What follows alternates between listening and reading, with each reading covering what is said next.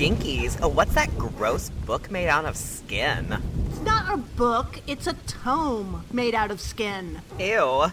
What's it say? Behold the collected apocrypha of Stacy Ponder, the writer for Final Girl. And Anthony Hudson, the programmer for Queer Horror.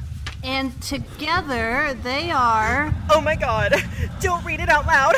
Don't read it out Gaylords of Darkness! 안녕하세요, 여러분. Gaylords입니다. It's theme today. Yes, we're themed today. Of course we are. Because why, Anthony? Because we love to coordinate? Well, yeah, that's why we wear matching outfits all the time. At all times. Tweedledee and Tweedledum. Yeah. I like to think of us as the Grady girls. Yeah, oh, that's sweet. Or those twins on the motorcycles from the Guinness Book. What? Motorcycle twins? Yes, the very large motorcycle twins. The twins were large, not the motorcycles. Like, were they giantesses? Giants. Oh, really? Gendered. They were... Giantesses is gendered. Sorry. They were mask motorcycle leaning giants. Yes, sure. Oh my god, the McGuire twins? Yeah. I love them. Oh, let's be them. Our next live show, we could come out as them. Stacey, they have little cowboy hats and little, like, cow print patterned vests. Yeah, they're cool. That's what I'm saying. This is why we need, I mean, not to honor, our commitment to journalism or our love of incredible actresses, but this is why we need to do a live show, is that we can finally get our costume dreams achieved. We got a whole trunk of them just waiting. We have so many, you listeners do not know, we have so many costumes and musical numbers and opening sequences that just in our dreams. It's a real shame the pandemic has happened. It really is. Yeah. Anyway, yes, we are themed. Right. Obviously, we are dressed alike, but that's inconsequential to this week's theme. You notice we're doing a Korean film, okay, for non-horror horror week. I think you could argue this is a horror movie, but it's very good at pretending it's not a horror movie. For the general audiences, which is why I think it was partially why it was such a big hit. Yeah. Anyway, yeah, so we're doing a Korean film. The point is because Thursday. Because why? Because Thursday the 28th, one Miss Moonbyul of Mamamoo is having another comeback. You say another comeback, she just had one. And I was like, actually, Solar just had one, and before that it was Moonbyul. Yeah, these girls don't let the wallet rest. Okay? So whenever a member of Mamamoo or Mamamoo proper has a comeback, we have to talk about a Korean film. Yes. This is the law. We have done this. We've been doing this for the last year at least. Ever since I really just converted Anthony Clockwork Orange style. Oh man, I'm so grateful for those eye forceps. Yeah. Yeah. I knew they'd come in handy someday. Just images of Hwasa eating and my eyes just like dripping. Yeah. So I'm forced to watch more and more. So like I said, I think this movie could be called a horror movie. And so you say, I thought you were doing non-horror horror adjacent movies. And I say, well, sure. Non-horror adjacent movies. Week. Yeah, that's our thing. Full title. Is to talk about movies that aren't horror but sure do feel like horror. Yeah, that can make you vastly uncomfortable, profoundly uneasy, and sometimes they're thrillers adjacent as well. Yeah. And so we're doing this one, and I didn't actually realize how fortuitous it is to do this movie, Anthony. I felt like there must be something swirling in the air. Lay it out for me. Lay it out for you that the original title of this film was Decalcomani. which of course is the name of a Mamamoo song. It basically means mirroring. It's very appropriate for this movie. Oh my god. Really? Mm-hmm. Wow. That's full circle. It's full circle. Oh, by the way, we're talking about Parasite today. Yes. 2019. Might have heard of it. Might have heard of it. Oscar-winning film.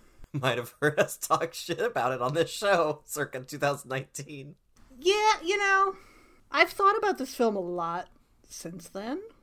And I think at the time we were both like, I like this film a lot.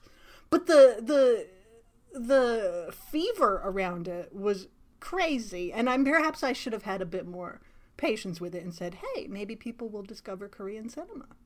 Yeah. Oh, absolutely. But it was just like all of a sudden it was Parasite everywhere. Like, now it's going to be in black and white, as if that would add anything to this film. Why? Why do they always do this? This happens with every movie.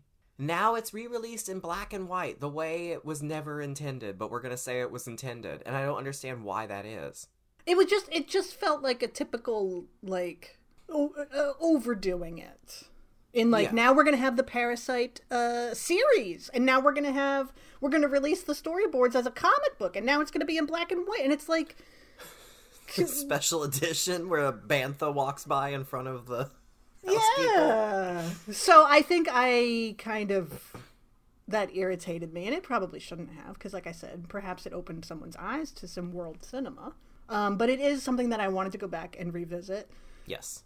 And I think especially how much learning and studying I have done in the 3 years since this movie, I have to say, has paid off immensely in the second viewing. Oh, it's so much. We'll just have to get into it. Oh, I can't wait. I was thinking about anytime there was language, I thought of you, and I was like, I wonder what Stacey's knowing that I'm not knowing. We'll get to definite... Yeah, there's a lot. There's actually a lot. Wait. And I have to say that my experience with the film has been greatly enriched by the last few years, and which is nice because that's kind of been the point of the last few years. Yeah, that's true. For me. So, yeah. Well, that's nice to hear. Yeah. So I'm interested also in to see how you... Because I think you didn't...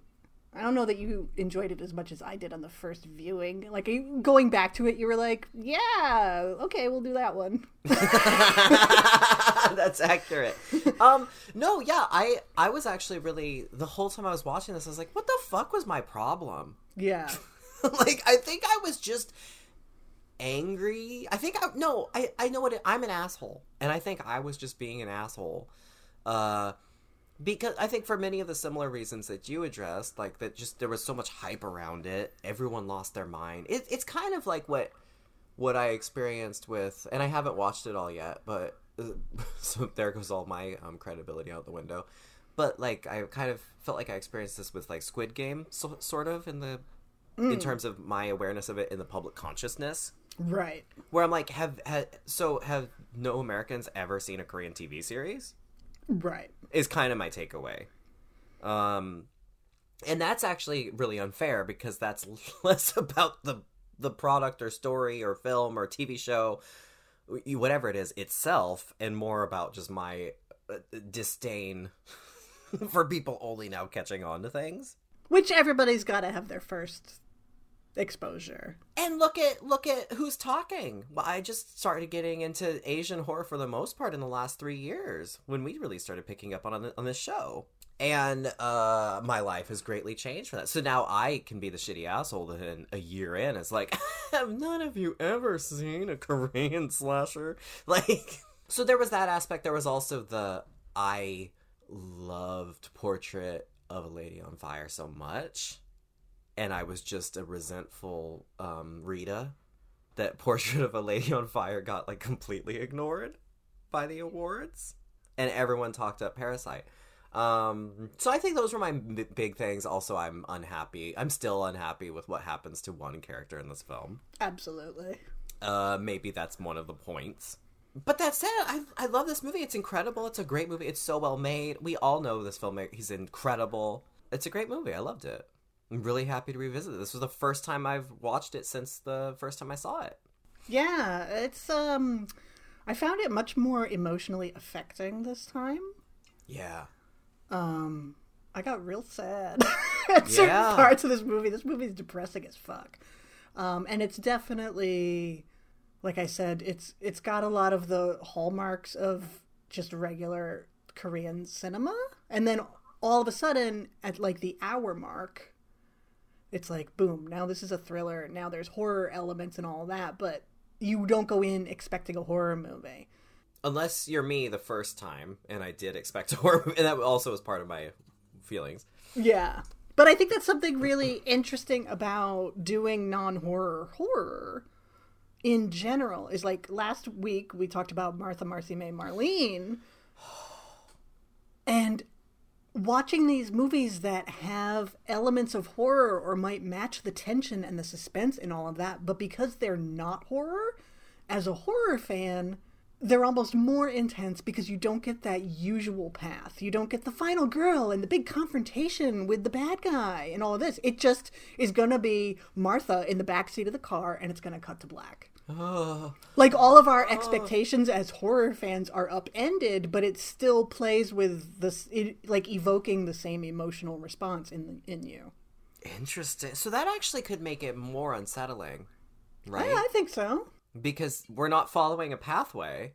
If we knew if that was a horror movie, we would have been expecting the confrontation. Like, you knew it would happen somehow. There'd be some kind of bloody denouement, whatever. Yeah, the home invasion that I was waiting for the entire movie. Yeah. Where the cultists finally show up to the house, and now Sarah Paulson and her sister, they're going to have to really unite as sisters. Yeah, right? Or perish. But because it's not following those genre beats, it's like, we don't get that. Yeah. Yeah, instead you just get that car just following them. Cut to black. Yeah. And so Parasite takes a big turn more blatantly into the horror elements, but I still think for non-horror viewers, it honestly must have been such a shock, because the first hour is just funny and sad, and, you know, where's this gonna go? It's a drama. It's got some comedy in it. Mm-hmm. It's really funny. It's really funny. Yeah. And then you get to that last act. Oh, wow. And by the time he shows up just covered in blood with the crazy eyes and that knife, it's unsettling. I found myself actually saying, you know what? Good for you that she won the Oscar. She being the film itself. And I'm honestly actually kind of shocked that it did now, in retrospect. I truly... the excitement that everyone else experienced when it won the Oscar, I am now experiencing years later. And I really can't believe that it won, especially given how just lame the Oscars are. This is kind of a giant thing for this to have won it. Yeah, not only... I mean, it's the first Korean film to win it. It's like one of the first international films, I think, to win it. And just given the subject matter, it's a little like Silence of the Lambs. Like, how did that actually happen? Yeah. Yeah. What witch needed to pour what ingredients? Yeah. To make this happen? Yeah, and so this is just doubly surprising because it is a foreign language film. Yeah, that's nice. Have you guys seen Parasite? You've probably seen Parasite. You should see it. Hello, fellow teens. Have you heard of Parasite? Have you, fellow Parasite seers?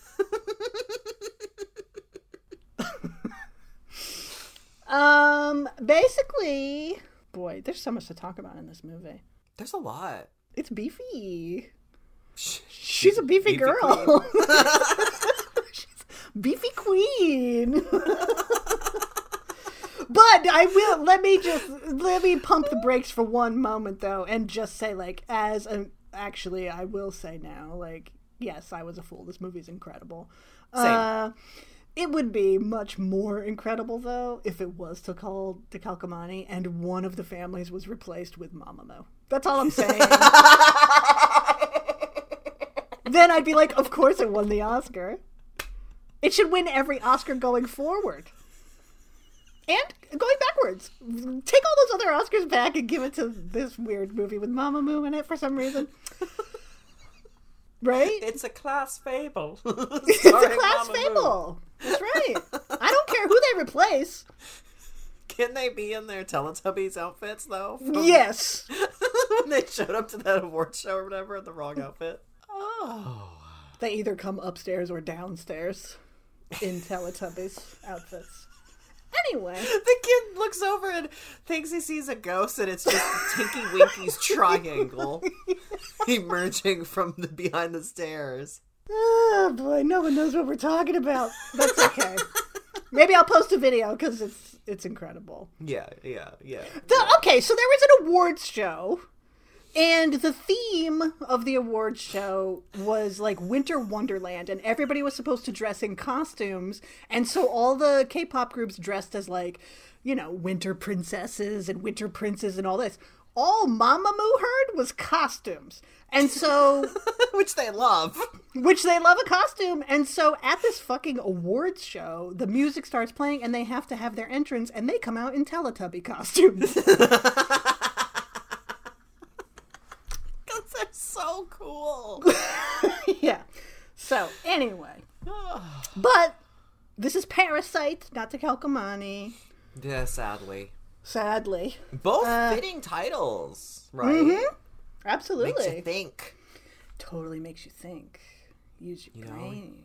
And you're like, yeah, man, class. Class, dude.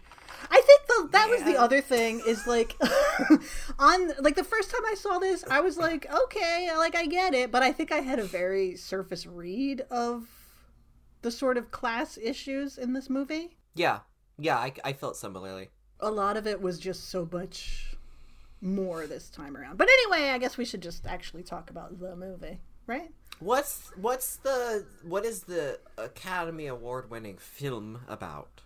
Well, you've got the Kim family. They live in a basement apartment in a low-income section of the city. They are out of work, hard scrabble, doing whatever kind of piecemeal work they can. Like, we meet them and they're assembling pizza boxes to earn a few bucks. And the son, Kiwoo, a friend of his from school comes by and is like, hey, I've been tutoring this girl for this wealthy family. I'm going away. Why don't you take the job for me? So they fake some college documents. He gets a job at the home of the Park family. A young, wealthy family. And basically, he continues the grift and gets his entire family to work for the Parks. His sister, Ki-jung, played Park So-dam. She's so amazing, right? My queen. I think she's everybody's favorite part of this movie, really. And it's just like, oh, she's so cool. But I mean, even with, I just can't, it's not left my head. I need Mamamoo to do a remix of Jessica, Only Child, Illinois, Chicago. It's so good. I guess that's to the theme of some show that Koreans are actually going to be familiar with. So it'd be like somebody over here doing it to, whatever. The Golden To the Girls Full theme House. song. Yeah. Oh, right, Golden Girls. Oh, Yeah. so then it's in lieu of a mnemonic device. They're just singing along to this. To a very song. familiar song, yeah. I love that. Oh, I love it. I love her. She's so fucking cool. Yeah, she is. So she gets hired as the art tutor therapist for the Park family's young son. They finagle a way to get the Park family driver fired so that they can bring their father in as the driver.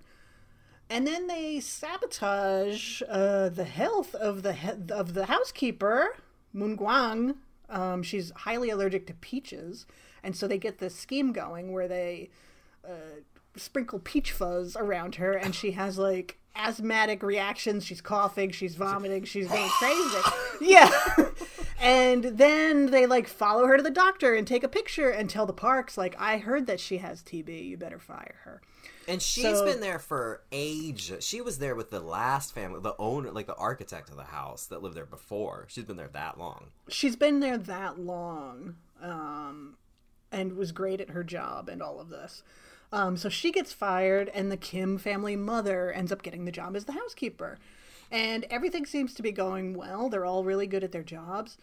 And then the Parks go away. They're going to go camping for the weekend. And so the Kims decide to have a little celebration in this incredible fucking house. And so they've got the alcohol and the liquor. And it reminds me of one of those scenes in like a zombie film where everything is really difficult. And then they like get to a grocery store and they run around and have fun in the grocery store. Yeah, yeah. But then what happens is Moon Gwang, the housekeeper, comes back. The second they're hanging out all wasted in that house, just having family fun time, and then that doorbell intercom thing goes off. Total tonal flip. Yes, that's the moment where it really descends into horror. Because you see her through, like, the doorbell cam and you don't know what's going on. She's acting really weird. Is that blood on her face? Yeah, like, what is going on? And so she convinces the mother, Chung Suk, she convinces her to let her in so that she can she forgot something in the basement. She has to go get it. When she goes down to the basement, we find it turns out that her husband has been living in, like, the panic room of this house for the last 4 years. She would sneak food down to him. He would come up whenever he could so they could be together, all of this. And so basically, the O family finds out that the Kim family is running a scam and threatens to turn them in. Things escalate. There's violence. Moon Gwang ends up, she gets a concussion. She's knocked down the stairs. All of this. The Park family comes home early. The Kim family barely escapes getting found by the Park family. And then the mother of the Park family decides to throw an impromptu birthday bash for her son because their camping trip got rained out. So she puts together this fancy upper-class party. And Moon Gwang has died, and her husband, Gun Se, is distraught and emerges from the basement and starts a murdering. It just turns into a slasher film all of a sudden. Yeah. The film ends. Ki Jung is dead. The mother and the son end up arrested, but they get probation. And the father, who ends up stabbing Mr. Park and killing him, ends up basically taking refuge in the panic room of the basement. So he is trapped where Gun Se was for the last 4 years. Wow. And that's kind of where it ends. And it's real depressing. Yeah, it is. But there's so much to dig into. There's so much in this movie. Like, one, how perfect Mrs. Park is. Isn't she? I love her. I love Mrs. Park. I love all the sequences where she's just randomly asleep. And it's like, she doesn't seem drunk. No, I think she has nothing to do. She's just bored. She's bored. She has nothing going on. Like, that's the thing, is like they have people taking care of them. I remember when I lived in New York and I was a dog walker, there were some people I would walk their dogs because they fucking had a job and needed a dog walker. Yeah. There were other people who, like, you know, young wives or something that were home all day and they had a housekeeper and they had a nanny looking after the children who were right there. And then they had me come over and walk their dogs. And it's just like, you delegate all of these aspects of your life and you're left with nothing to do. That's the thing. What do you do? What does she do besides delegating? Because like it's established she doesn't cook, she can't clean, she doesn't really raise the kids. Like everybody else does that. So her job as the housewife or whatever, her job is to just hire people, and then people tell her things, and she goes, she's super naive and gullible, and I love her. I love Mrs. Park. Yeah, and she ends up sleeping all the time. Yeah. At the table because she has nothing else to do. Her husband doesn't respect her, probably doesn't even really love her. Yeah, he basically says that. This is Korea. She's, you know, failing at her wifely, motherly duties, really, because of this lifestyle that is afforded to her. But yeah, she's real likable. I just appreciate, too, that this movie could easily go misogynist or something with her, or just make more fun of her, and it doesn't. Yeah, absolutely. I think it makes fun of their relationship, her relationship with her husband. Absolutely. Especially when it is contrasted with the other two relationships. Absolutely. And he's the antagonist, really. Like, I mean, I like the the theme of like the scent, how they're constantly smelling Mr. Kim's, what is it, like basement smell. And they keep smelling it. As she smells it, she makes a big face and then has to roll down the window. But otherwise, like, she really doesn't, she treats them like people, like friends. Except when she doesn't bother to ask what their names are. Oh, Except that's true. When Kiwoo first starts tutoring the daughter, she just says, we'll call him Kevin. She does, doesn't she? It's just like Martha, Marcy, May, Marlene. She just renames them. I mean, we have Jessica, because Kiwoo is there to teach English. And so he introduces his sister as his cousin's friend or whatever, Jessica. And so it is definitely, like, there's a cachet to using English terms. Like, anytime you see, like, it happened in Mine, where, you could see it there, where people will sprinkle in a random sentence in English. Because it's a sign of, like, class and privilege of, like, I know English. Well, yeah, and I mean, they even use that to manipulate her, where it's like, oh, well, she went to school in Illinois. Mm-hmm. Or he went to school in Illinois, and she's like, Illinois? Tell me more. Yeah, exactly. That's how they get the job. It's that desiring, and there's, a whole thread there. We can talk about even with the headdresses that come in and all that, but there is a whole other layer of this film that is like kind of looking at class on, like in an international, on a Korean level, but then looking at where this all stems back to on a global level, and it's really interesting. Anyway, sorry, I had to show up to be the person that says, hi, my favorite takeaway was the rich woman. Right. Well, that's you. No, but I mean, we're going to be going on different tangents, I would think. But I mean, it's even like when the son, Da-sung, played by the little boy who played Ha-jun in Mine. Really? Mm-hmm. Oh, that little weirdo. How many tutors will he destroy? Yeah. Everybody should watch Mine. It's on Netflix. So do it before you cancel your Netflix subscription. Another great show about class, and I mean, it kind of glamorizes it, but still, it's also critical. Mm-hmm. Yeah, absolutely. When he pitches his tent in the backyard during the rainstorm, and the husband asks, is it going to leak? And she's like, no, I bought it from America. It'll be fine. Yeah. Yeah. So, I think she's benignly the same as her husband, basically. And I mean, the same way that the family has that conversation about her when they're all wasted, and they're like, oh, she's nice. And then the mom even says, like, well, she can afford to be nice, basically. She said, hey, if I was this rich, I'd be nice, too. So we've got the obvious antagonistic relationship between the Kims and the Parks, right? But I think what's really interesting about this movie is throwing the third family in it, the O family.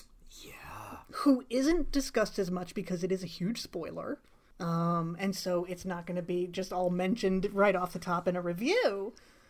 But I think it's when you look at these families and you look at the way the Kim family treats the O family and how there's no solidarity.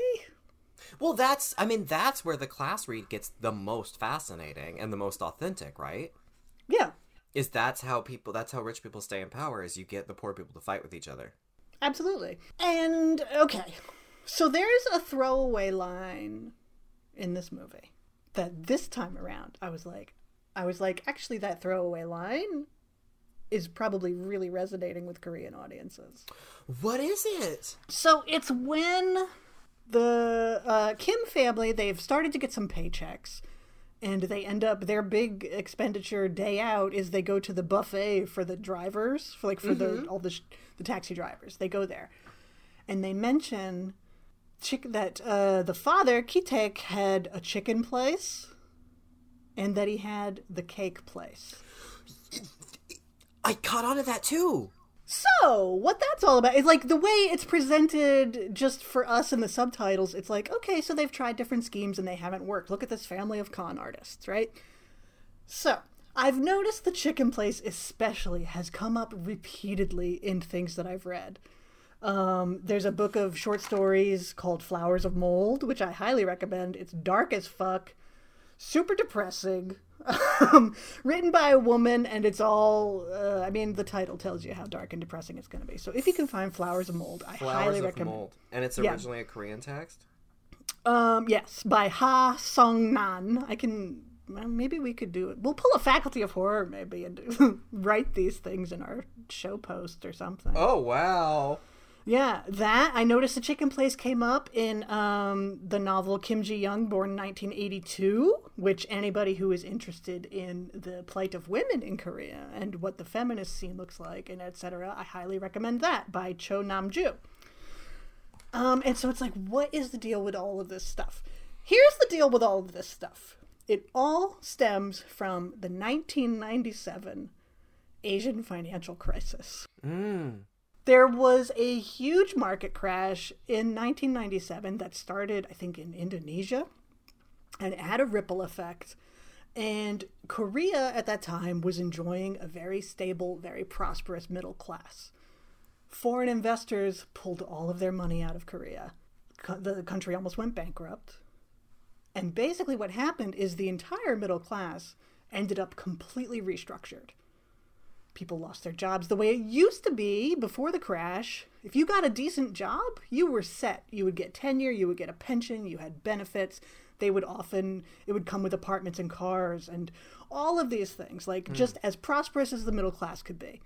After the crash, unemployment skyrocketed. Youth unemployment skyrocketed, all of this. The won became super depreciated, all of this. People were forced to retire at age 40, and maybe you would get a severance if you were lucky. And the one way that people would find some kind of salvation is they would open chicken restaurants. Because the chicken restaurant was super cheap to open, because banks were going bankrupt and companies were going bankrupt. Banks that were still around were giving people super great loans to homeowners. You could get a loan for a real low interest rate, real cheap. People would take the severance if they had it, or a bank loan or something like that, and they would open a fried chicken joint. Because it was cheap to open, you could use your family for labor. You would have 2 things on the menu, so you had low overhead, all of this. The problem is, there were too many fucking chicken joints. Oh, no. To the point where it was so saturated. There were more fried chicken joints, than, McDonald's. You know what I mean? It's like when there were Starbucks on every street corner. Yeah, except there would be even more, and they were all fried chicken. Yeah. They made a law that chicken places could not open within so many, feet of each other. It got that serious? It got that serious. So what happened was, all of these loans, right?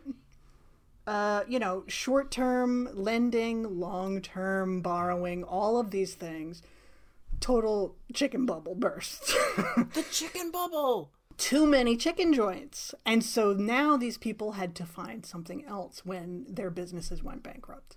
Along comes the Castilla cakes, which was a huge fad. This Taiwanese cake became a super fad in Korea. People started opening Castilla shops. Yes, it was more risky because it wasn't as ubiquitous as something like chicken. You're making cakes for people, so it's not as I'm drunk, I'm going to eat some chicken or whatever. So they would buy, so it was a bigger risk, but hopefully a bigger reward. That fad only lasted about a year because there was some news expose or something that found a Castilla shop that was using really poor quality cooking oil or something. And so the entire cake industry basically got a bad name. It was also a little better maybe than a Ponzi scheme where people would open a Castilla cake shop and then sell it to somebody else immediately, and those people were left holding the bag. Wow. So in this movie, what you have is basically Mr. Kim was probably just a great, middle-class worker who was forced into all of these situations, and the same thing happened to the O family. He said he lost his money in a Castilla cake business, except... Yeah. The Kim family think they're better than the O family because the O family went to a loan shark to get their money. Right. Yeah, that's the whole point of Chung Suk asking that explicitly. Yeah. And that's why he's trapped in the basement. He's hiding from debtors who are still after him from his money from his failed cake shop. Mm-hmm. And so it's just it speaks to this kind of piecemeal existence that people have had to, like, Korea is still recovering from that crisis the same way that we're still recovering from fucking 2008.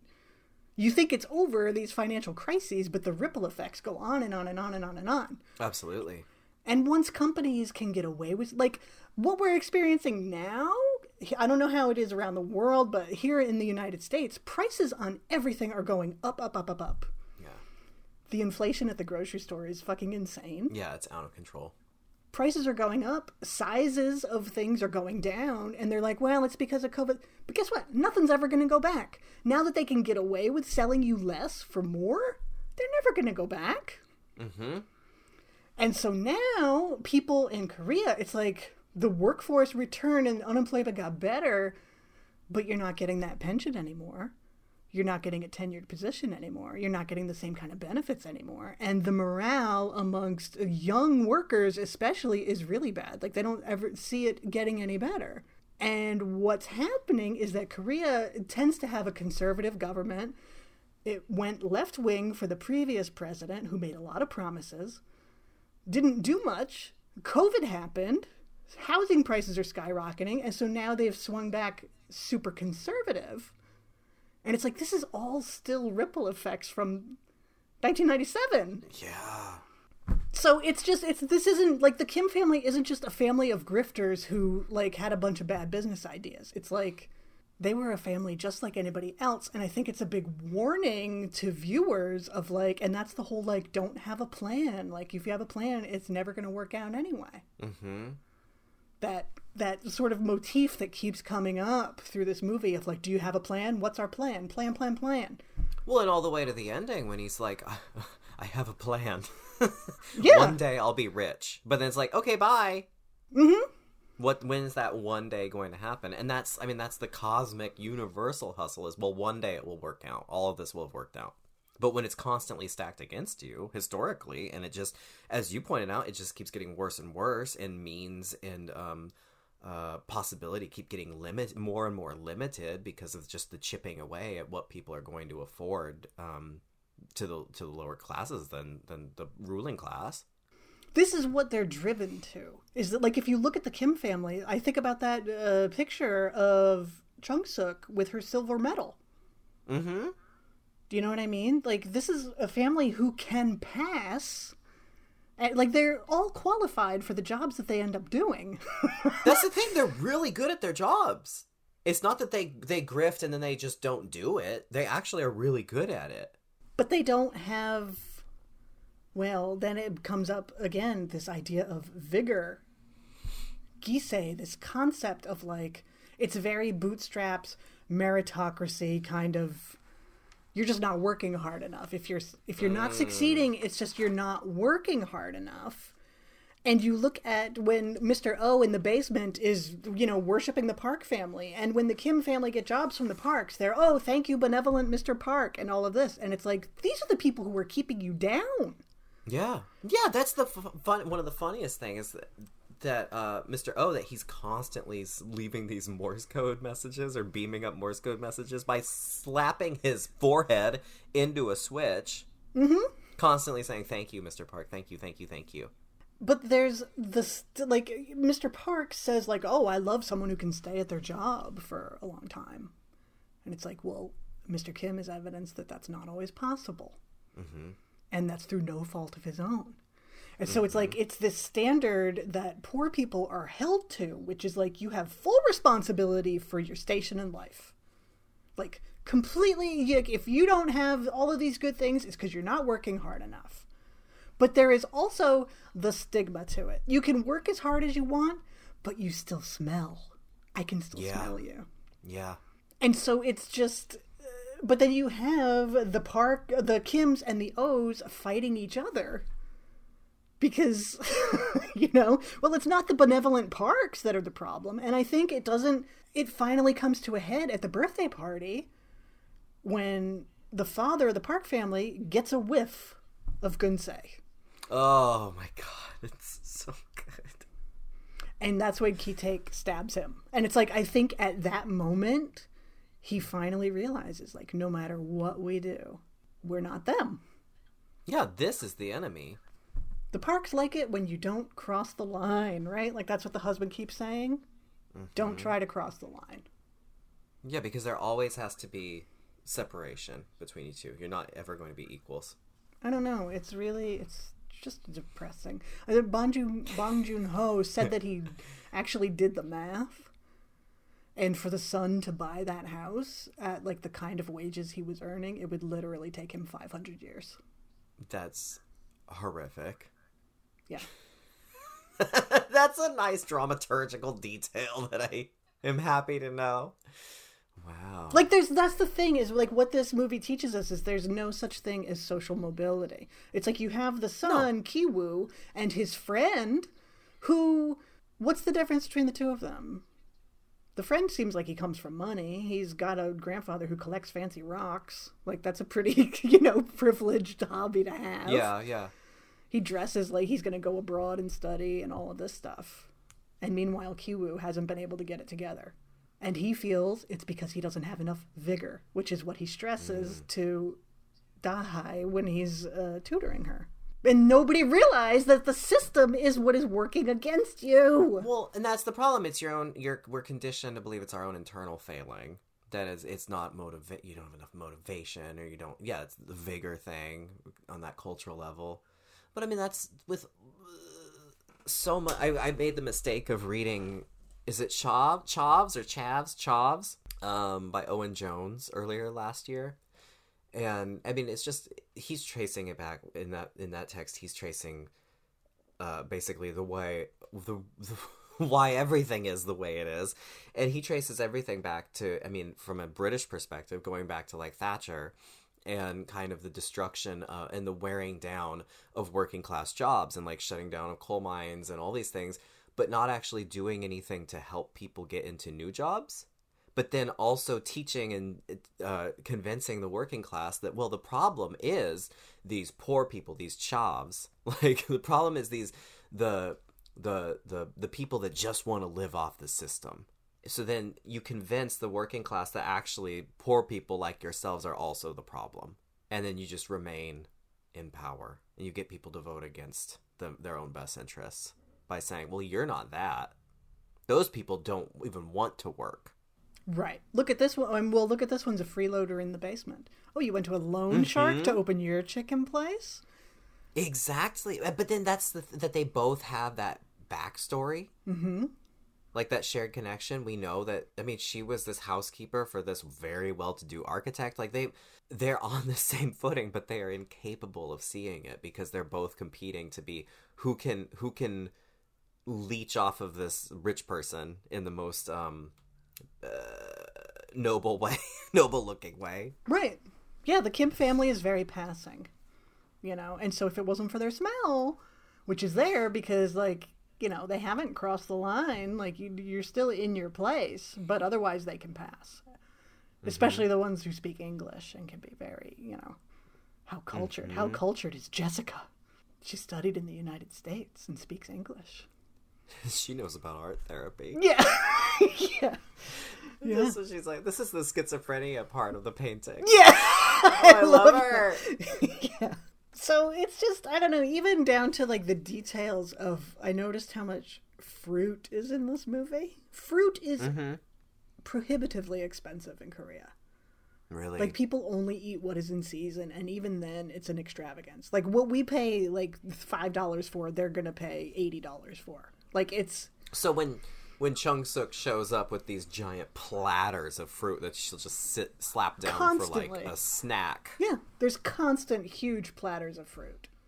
Wow. Or one thing I did notice, a bad subtitle. A bad subtitle? Well, no, I think a subtitle that isn't as accurate as it could be. Really? Oh, so not a subtitle gone wrong. Not the subtitle you want to avoid in an alleyway. Yeah, from the wrong side of the tracks. Yeah. Real bad girl smokes. subtitle. Yeah. Yeah, Christopher Walken's in the music video with this subtitle. Yeah. Now, in the Ramdan, right, when the parks come home, when they call on the way home and they're like, make some Ramdan and put some beef in it. The subtitles say sirloin. She doesn't ask for sirloin. She asks for, like, basically Wagyu beef.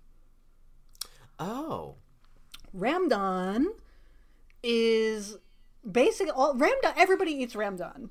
It's basically just taking chapaghetti, which is like a black bean kind of ramen type thing, and this spicy ramen, basically, which is reappropriated udon, right? Ramdon, which also is so good. Yeah, which is also a thing that the Koreans took basically Japanese noodles and reappropriated them because Japanese culture is still fairly taboo in Korea post-colonial era, to the point where Japanese products don't often appear on the shelf. So basically they took these noodles that they wanted to eat, made them Korean, and then they can enjoy them. So basically Mrs. Park just asks for this like ramen dish that everybody fucking eats, and it's super duper cheap, but she wants Wagyu beef on it.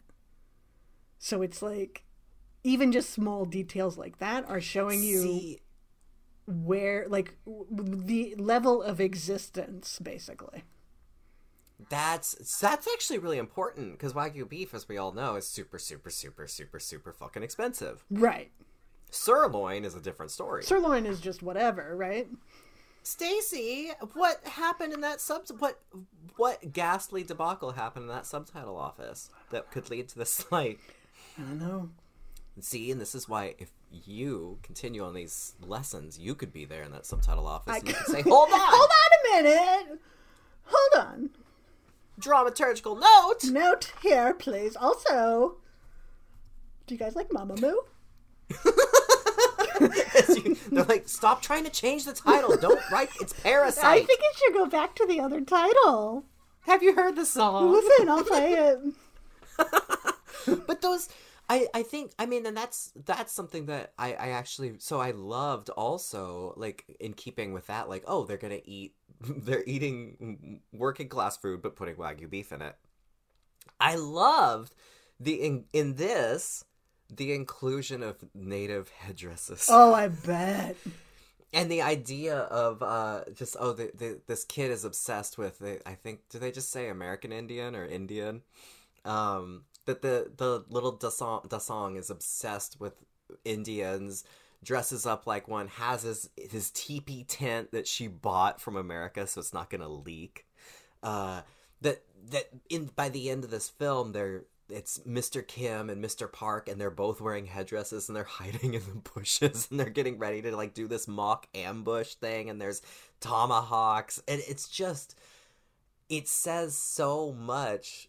I think it's so brilliant, and it's so funny that it's like taking the absolute root, ground zero of American capitalism, which is like the founding of in the colonization of this country on native land and the destruction of native people and genocide and all of that, but taking that, and it's just in this desire to be American, where we've already had it established that like that if it's from America, it's nice, and this is desirable, that then now nativeness has just become this weird fun accessory plaything, completely divorced from any history or any ties to colonialism or capitalism. It's just such a weird little touch that I just think is brilliant. Yeah, it's like the rest of the world is still in cowboys and Indians. You know what I mean? Like, I don't know that you're going to be able to go to maybe you can, whatever the toy store is, and find your Cowboys and Indians dress-up set. I don't know if they have those anymore. That's a really good question. I'm very curious. But that was such a staple of childhood, you know what I mean? Yeah. Like, and so it's just interesting that people are still doing it, but there's something about it because it's American and it's exotic and all of this. Rather than it just being kids. I mean, you know, Dasong sees it as just playing. He's just obsessed with like the imagery and all of this. But and like they track it back to his Boy Scouts thing, and yeah. But for the adults, there's something very like, oh, look at us having an American party with our Indian stuff. Yeah, and then that's interesting too, where like, if we're talking about colonialism and where it intersects with capitalism, like when Mrs. Park has this idea for this party, and she wants to have the party out in the backyard, and she wants the teepee to be the centerpiece, and then she says, take the tables and fan them out like in a, what is she compares it to a Japanese warship, and like she basically is created like this backyard is a testament to colonialist warfare. Yeah. In terms of how everything's organized. Like, you have the teepee in the middle, and she wants all the tables fanned out like warships, going back to the Korean colonization. Yeah. But she doesn't attach any of that to it. It's just a motif. It's just a motif, but like when it's a point in the script that she gets inspired and thinks, oh, but like that warship. All of these histories don't actually impact the rich characters in any way. It becomes accessory for it becomes decor. Yeah, that's what I meant. It's like she's not attaching any meaning to these things. It's just, I mean, it's just a fancy decorating thing she got at Party Town, you know? Like, yeah. Like, that's it. And that those histories inflict, like, the lower classes are still, like the cake shops or like the chicken joints, the lower classes are still grappling with the ripple effects of those histories. But for the parks, it's just fun. It's something fun that you do. Well, I love it. Look at the husband, Gunsei, in the basement. Like you mentioned it before, like when Mr. Park comes home and he's basically lighting his way up the staircase because he can hear him going up the stairs. And so he chooses to like turn the lights on. So Mr. Park has no idea that this is happening. The Gunsei is literally a ghost. Like, their son thinks he's literally a ghost. Mm-hmm. And so it's just that kind of invisible labor that, the wealthy don't take any notice of that are keeping the fucking lights on for you when you get home from your hard day. Yeah, keeping your lights. They're physically injuring himself because he uses his forehead for whatever reason. Physically injuring himself, and it goes completely unnoticed. But he's still the benevolent Mr. Park. Respect. It's just like the narrative of your poverty being a consequence of your own failings and the system of exploitation is just, it really resonates. Whether you want there to be or not, there are still class divides, and it's like, well, I don't denigrate the people who live in the Trump voters from West Virginia rural area or whatever, you know what I mean? It's like, why do we feel such a divide? Why are you worshiping Trump and his gold toilet? Mm-hmm.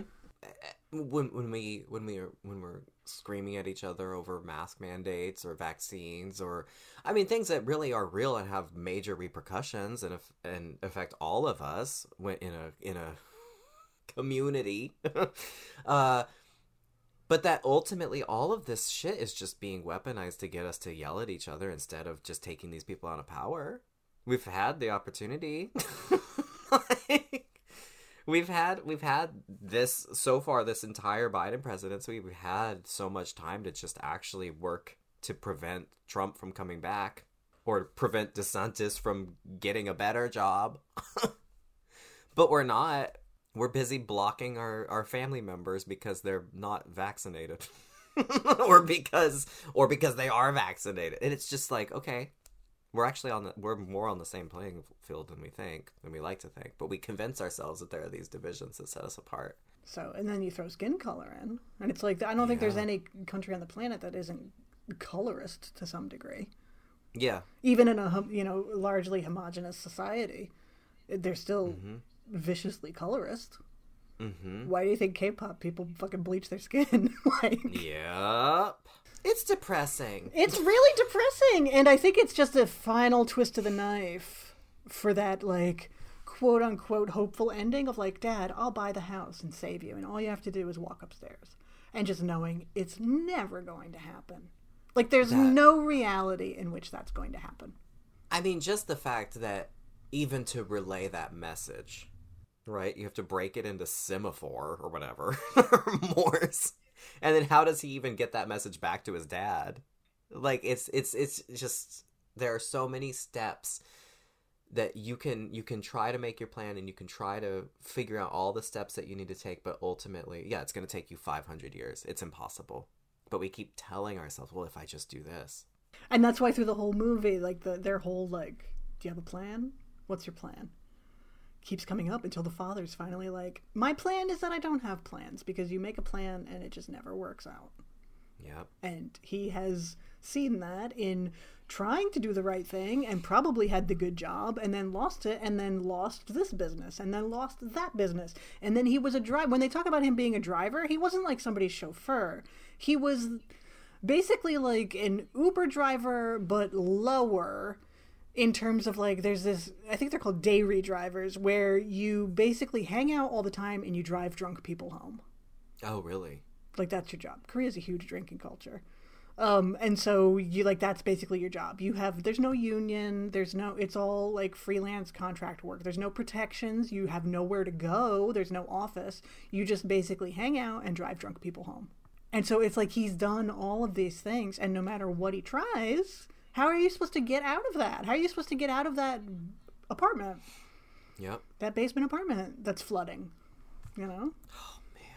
That sequence, that fucking sequence when just like everything is the worst it could ever be, and Jessica is just sitting, keeping the toilet seat shut by sitting on top of it, and it is just shooting out black shit all over. My God. It's just the absolute bottom of the bottom. And meanwhile, the same rainstorm, the parks are fine. Oh, it was so necessary. We needed that rain. For their nice lawn. Like, even just their house is, I mean, first of all, it's a beautiful house, but, like, people don't have those kind of houses. You know what I mean? Like, most people don't even have stairs over there. And, like, to have a lawn like that is so significant of their status. Oh, just the vastness of space? Yeah. I mean, the house is gorgeous, but the amount of space? And the noise. Mm-hmm. The sort of noise is such a big indicator of your social status, how much noise you have to put up with. Wow. You know what I mean? Rich people don't have to hear anything. That's true. They just insulate themselves. Yeah. In more ways than one. Yeah. Meanwhile, when you're poor, you have to listen to the 7-Eleven dumpster party. And my neighbor's diesel, whatever the hell that thing is. Yeah, you know what I mean? Because you can't afford quiet. Yep. And so it's just like, look at their, you know, the world that the Kims are coming from and going to. Oh, I mean, when they have to get away, the comical sequence of the family coming back home. I mean, after everything has gone awful with the O's, but then the Parks come back, and then they have to sit there and listen to them complain about the Mr. Kim smell, while then suddenly the family, the Parks are groping each other. Mm-hmm. And then the family makes the Kims make their exit, and like that descent to the underworld. Yeah. The amount of stairs, and it's almost like you don't get a cross section, but the amount of huge shots just pulled all the way back, where you just see them descending these giant staircases until it feels like they're at the fucking bottom of the city, where they're at sewer level, and then the house itself has become the sewer at this point. It's over the top, while being very well done, which is interesting. This movie has a lot of balancing acts. Yes. It's so funny, but really incisive. Kind of actually in a similar way to The Wailing. Mm-hmm. Really funny, but incredibly sad and twisted also. And has a lot going on. Yeah, it is really smart. It doesn't feel ham-fisted in its metaphors, or I mean, call it a metaphor feels a little silly because it's very obvious what it's about. But I'm glad we revisited it. Me too. You heard it here first, people. Parasite is a good movie. Right. It's starting as 2022. Yeah. We're still learning. I liked it the first time. Yeah, I recognized it was a good movie. I just said, and? Right. Does it need to be black and white? Yeah. Still don't think it needs to be black and white. I don't think black and white's going to add anything to it. Well, they said, I remembered reading, it was like, now in crisp black and white, it makes the movie more crisp and severe and like as sharp as Mr. O's knife or something. Oh, it was like brother. Some lofty programmer wrote that synopsis somewhere. Oh, brother. I think all it would do is not let me see the beautiful colors of the wood in that house. Yeah, it's very, color. This isn't Suspiria 77, but I think the color that is used is meaningful. The cinematography is lush. Yeah. It's a very attractive film. I don't understand why you would take... But I never understand why things are black and white. The one time I got it was the Mad Max, when they put that in black and white. Because it's like, because like oil. Oh, wow. And then when they were like, how about the mist? And you were like, oh, a fog. Yeah. Yes, that's exactly what I said. Yeah. The mist, I also, with that one, I was like, well, I guess it kind of unifies the CGI and makes it look more like it's there. Right. But I just never, anytime they released, didn't they do Nightmare Alley in black and white? I think so, Didn't he just do that? Guillermo just did that? Because he's like, I've lost all ideas. Let's put this movie out in black and white. Oh, because the original was in black and white. Do you get it? Yeah. Oh, I see. Sure. It just never needs to happen. No. It's always just it's you're just trying to get more money. Good movie though. A great movie. Yeah. Love Parasite.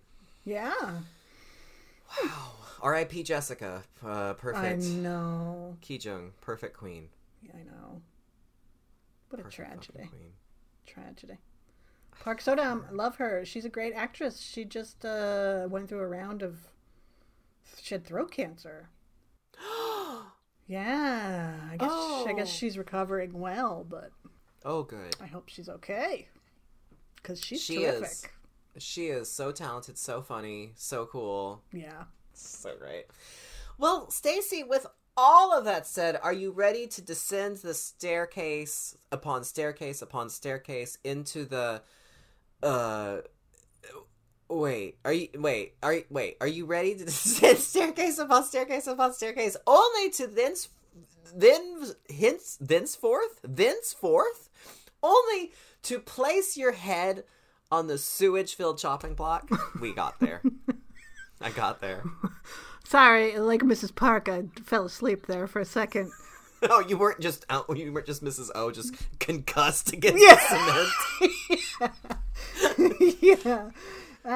Okay, sure.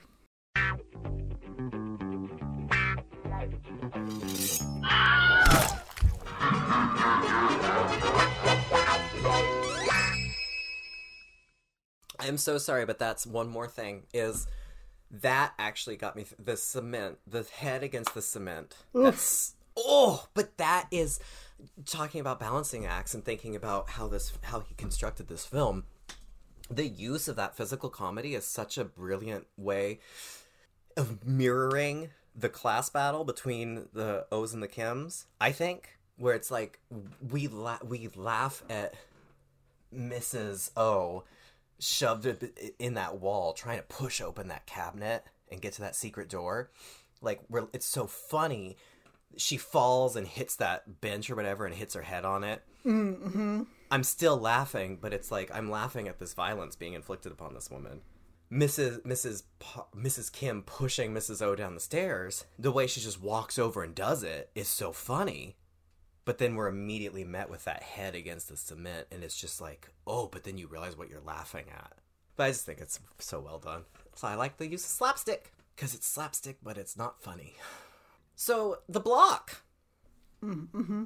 It's a thing, you might be acquainted, maybe. It's a question and answer game. You are acquainted. I am, yeah. Look at the vast amount of scar tissue we have on our necks. Keep sewing our heads back on. At some point, I mean, it's amazing that Zoom Care keeps seeing us at all.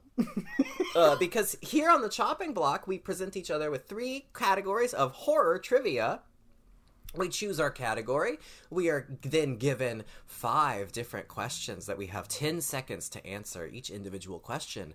Unless and until one of us calls out, "I want the wig," in which case, Jamie Lee Curtis's wig from the 1981 film Halloween 2 descends upon your head and affords you an extra 10 seconds to answer that question because it has confused our non-binary executioner, the Heads They, who is standing there waiting, axe ready. If you get anything wrong, that axe comes down and you're dead, you're done, game over. If you get all of your questions right, congratulations. Maybe one day you too will get to live in the Parasite house if you keep answering these questions well enough. Oh, wow. See, bring it all back. Wow, okay. So last time you had a definitive answer for who went first. You this week? I don't, and to be honest with you, like right before you joined me here in the studio, I forgot about Chopping Block altogether. So I got some old ass questions, and I scrambled, choosing which categories to get ready for this. And so basically the point is, no, I don't know who went first last time. I'm in the exact same place, and I also have old ass categories. It is like we're in chopping. Listen, we've been doing this for I don't know how long, people. Yeah. I love the chopping block. I will always love the chopping block. It's just like we got some dregs to get through. Absolutely. And so like I'm just considering while we're doing non-horror, horror adjacent week all week here for the next month at Gaylords of Darkness, I am just considering this the deep discount chopping block. This is chopping block outlet. You know, here's the dollar shoes. Here's last year's question. Chopping block. At least for now, because I'm lazy. Yeah, I do have old categories to get through, but I did have the feeling when I realized that I had forgotten, I was like, oh man, because whenever we do a Korean movie, she goes all out. I do like to try to work some of my queens into the categories. So I was bummed about that, but then I found an old category. Oh. That may or may not have some queens in it. So well, let me hear it. Okay, maybe I'll answer first. Okay, you answer first. First category is Japtan Jilmun, which is a miscellaneous category. Who knows what I'm gonna ask you? What? Oh, well, I do because I'll be reading the questions. Oh, that's helpful. But there's nothing tying any of the stuff in this category together. It's a pure potluck, baby. Oh yeah. Category 2 is She Works Hard for the Title. In this one, I don't know, what is this? Oh, it looks like, because I don't really know. Are you doing an archaeological dig and dusting off this category? I am. It looks like I give you the year and a working title or original title of a horror film, and you tell me the name of what we know it as, basically. Oh! Okay. And category 3, since, we did some cinema international, this category is Where in the World is Horror San Diego? In which I give you the name of a horror film, you tell me the city in which the horror film takes place. Ooh. So you have Japtan Jilmun, She Works Hard for the Title, and Where in the World is Horror San Diego? What's the first one again? It's miscellaneous questions. That's just, you just ask me questions. It's a big potluck, a potpourri, if you will. Like if it was Jeopardy, it would be the potpourri. There's nothing tying any two questions together. There's no theme.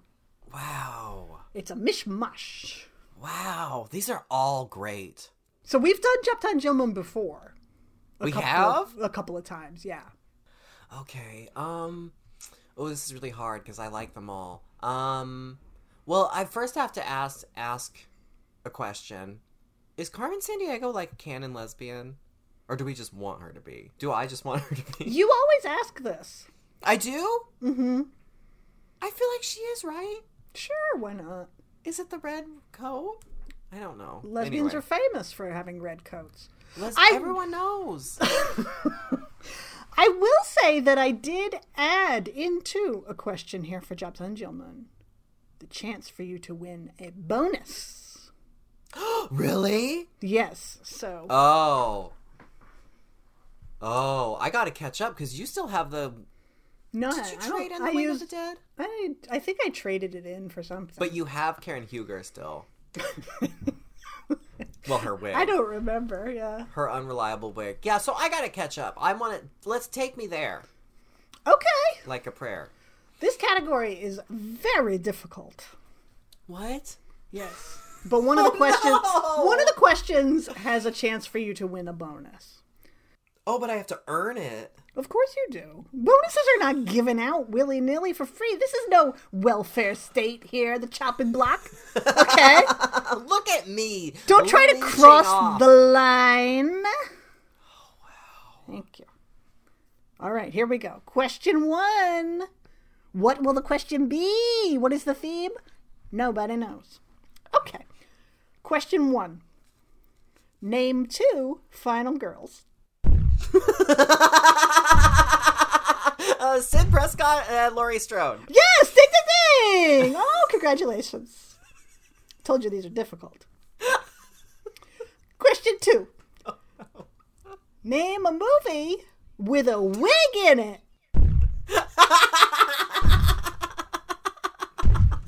The Craft.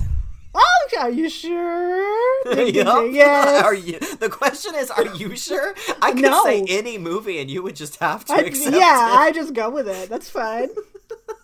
All right, you're doing really well. Congratulations. Here we go. Question 3. Now this one's tough. Okay. How many legs does Stevie Wayne have? I'm gonna go with 2. Yes! Ding, ding, ding! Good job! Listen, she's sitting down for most of that movie. She could have any number of legs under that table. She could be like the Thing. How do we know she isn't the Thing? That's right. Okay, this is the question where you have a chance to earn a bonus. Okay? Name all of the members of Mamamoo. For your bonus chance to win Moonbeel's bangs that she has for this comeback, do it in either ascending or descending order of ages. Oh no! Of ages? Oh! I'm gonna say Solar first? Buell? Huyen? Hwasa? Yes, ding, ding, ding! Really? Yeah, you are over time. But it's Mamamoo, so I will allow it. And Oh my god, are you serious though? Yeah, that's the descending order. I have the wig, I have the bangs. You have Moonbeel's clip-on bangs. Her bangs are not clip-on. These are her effects. blonde bangs? Yes, the blonde bangs. So they are a replica that clips on. Oh, I feel so pretty. Okay. That'll grant you, I don't know, 10 extra seconds sometime. Okay, question 5. Oh, wow. This is for all the prizes, Anthony. See if you can get this one. Freddy Krueger, yes or no? I'm gonna be controversial. I'm gonna say no. Oh, ding, ding, ding!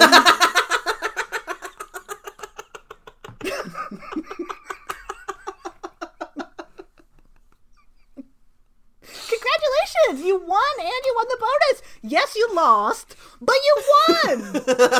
Yes, you lost. But you won. I can't believe I won. You don't know Jack Toddler edition. That's right. I'm so proud of myself for win-losing on month week. Good job. Wow. Wow, thank you. Look at you. Now, if someone is like, oh, you think you're like a horror bro? Well, how many legs does Stevie Wayne have? You'll be like, 2. I don't even have to venture it as a guess anymore. That's right. Now you know for sure. I confirmed it. You know, it was just April 21st not too long ago, which is Stevie Wayne Day. That's right. But now we could also petition it for it to be International Stevie Wayne Does In Fact Have Two Legs Awareness Day. There you go. Leg Awareness Day, sponsored by Stevie Wayne. Wow, that was really cool. I have beautiful bangs now. Yeah, you do. Wow. Well, thank you for that. I don't have anything anywhere near as fun for you for that, of course. I figured. Buckle up. Buckle up, Stacy. You got 3 insufferable old categories coming back to you. Okay. Your first category, old category, is subtitles. I don't come to movies to read, in which this is not about films with subtitles. This is about the subtitle to the title of the film. So I tell you the name of a movie, you tell me what the subtitle is. So if I said Freddy's Dead, you would say The Final Nightmare. Well, I probably wouldn't because I didn't remember that. But yeah, that's true. I do get the point. I get the point. As the chopping block has proven recently, Freddy Krueger, no. You know what? I was on Netflix and I was scrolling through and it said Freddy versus Jason, and the picture of Freddy was just him and his stupid face laughing. And I'm like, what happened to him? Yeah. What happened to him? Like, he is in that movie, he's essentially Emperor Palpatine in Revenge of the Sith. Yeah. Where they just laugh and have good time. But then that makes me say, Freddy Krueger, yes. See? You do love dumb shit. If they just have a good time, they just laugh into themselves. Anyway, subtitles I don't come in movies to read. This is your first old category. Your second old category is Fatal Obsession, and this is a little adjacent, forgive me, because this is all about erotic thrillers. I see. Question and answers about erotic thrillers. Most of them are you tell me the movie, but some are not. Okay. But I think you'll get those. And your third category, returning old category, comes courtesy of one Jason. This is the Jason Special Part 2, The Stacy Experience. Oof. And this is horror trivia crafted by Jason for one Stacy Ponder. All of these questions are in some way concerned with characters or movies or people or whatever. Places, people, nouns, really, that take after the name Stacy. I love Jason, but I have no clue. I gotta go with the subtitles one, even though I don't feel confident. Oh, really? You're gonna go with the subtitles one? I'm gonna push myself. You chose a hard category. I'll choose a hard category. Thank you. I like to lead the way. Yeah. You know, I like to light the path, as it were. Respect. Thank you. All right, here we go. Subtitles. I don't come to movies to read. I'll just tell you the name of the movie, and then you do the rest. Sound good? Sure. Number 1, Halloween H2O. That has a subtitle? Oh, 20 years later! Ding, ding, ding, ding, ding! Oh, I didn't know that was official. Okay. Very well done. It's the clunkiest, strangest title ever. Halloween H2O, but essentially H20, 20 years later. Oh boy. So it's really Halloween 20 years later. Is what the title for that movie is. Yet I love it. I prefer it to all the new ones. Okay. Number 2, Jason Goes to Hell. The Final Friday. Ding, ding, ding, ding, ding. Yeah.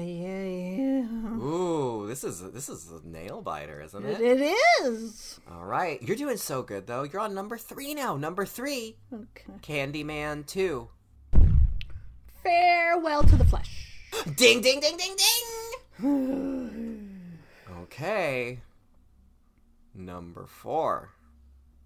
Prom Night 3. Oh, fuck off. I want the wig. Okay. Prom Night 3. This is fucking Mary Moo Maloney sucks. That's her name, Mary Moo, Mama Moo, Mom Moo Mule. I was thinking of Mama Moo. Mama Moo Maloney. Marcy Bay Marlene. No. Final answer. That's it? That's your final That's my final answer. Her name should be Mama Moo Maloney. While I want to give this to you so No. badly, the judges have said no. Something about evil. There's evil in it. Prom Night 3. Evil. Period. Prom Night 3, Evil. Mama Moo, Martha, Marcy, May, Moonbule, Marlene. No. A dash. Yeah. Something about evil. No. Yeah. Is it that? Yes. It's Prom Night 3, The Last Kiss. Sure. Okay. Well, there's a Prom Night 4. So There clearly, is. no truth in advertising. Whatever. Fuck her. Of course, that bitch would be my big downfall. Betty Sue Baloney. Your ultimate villain. Yeah, my nemesis. Your enemy. Yeah. Yeah, your nemesis, 100%. Dollar Tree Mary Lou. Betty Sue Baloney. Well, I love how much you hate her. It makes me so happy. she's really my arch enemy. She really is. Oh well. See?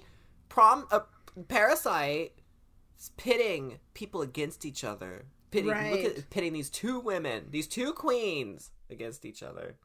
One Blasey Blunder and one Betty Sue Baloney. The Calcomani!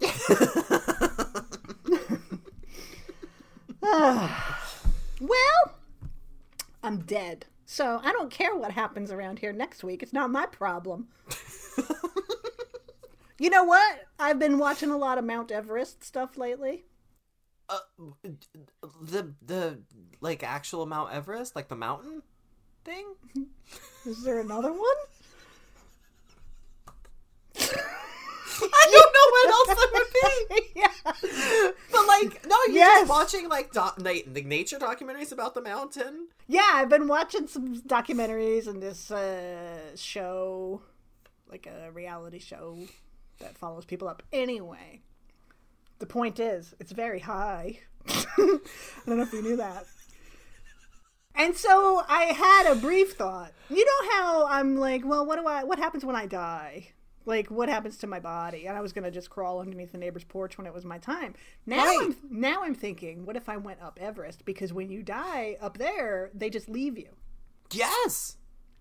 So I could spend $50,000, climb as high as I could on Everest, and then die. And then they'll just leave me, and that'll be it. And I could try to die in a cool pose or something. For all the climbers that want to take that picture with you. Yeah. Your T2 thumbs up. Yeah. Yeah. So I don't know. It's not a perfect plan, but it did flash through my mind. I like this. So this is if you're not able to singularly force your consciousness to survive death. If that plan fails, or if you do decide that the reincarnation doesn't work on your terms. Well, reincarnation is fine. I'm worried about the detritus left behind. Well, this is why this is why you can't get raptured either, because that's why you always have to wear those really nice gowns at all times. Yeah. Well, I mean, we all just leave a body behind, probably. So I just say, what do they do with the body? You know, I don't want this to be someone's problem. Isn't that so twisted that people just like go up there and they're just like scaling this shit with like bodies all in their midst? That's fucked up. That's a good plan. I like this idea. I think the saving $50,000 so that you can then use it to die. Yeah. I like the Weekend at Bernie's 3. Stacy goes to Mount Everest. Have you heard of it? I just don't understand people that want to do that, or like skydiving, or you know, this crazy talk. Yeah, it's not how I find my thrills. No, sit me down, put Rich Woman on the television, and sit me down in front of it. Right? Yeah. That's all I need. I'm a simple person. Give me a hot pepper. I'm good. There you go. A Chinese mustard. Exactly. Like I'll get my zings where I want them. I don't need to risk life and limbs. No, we're not doing an Everest documentary next week. Don't worry. That does sound Although we pretty kind of horror could. adjacent. Yeah, it's horror adjacent, that's for sure. But no, I don't know what we're doing. We haven't decided yet. It'll be more weeks. Okay. A week month. It's a week month. The week month will continue. It will be horror adjacent, non-horror horror. In the meantime, gaylordsofdarkness.com has all of our stuff. You can listen to old episodes. You can find our social media. Leave us a review somewhere. Listen to Mamamoo at the least. Okay. Well, right. I mean, do you have anything else to say to the people? No.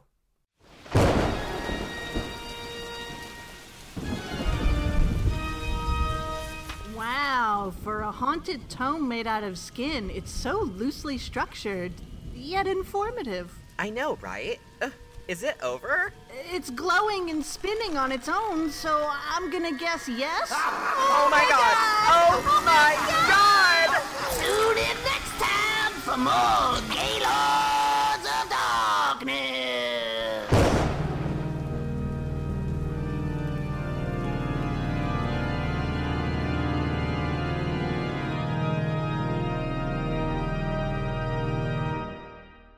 Yeah!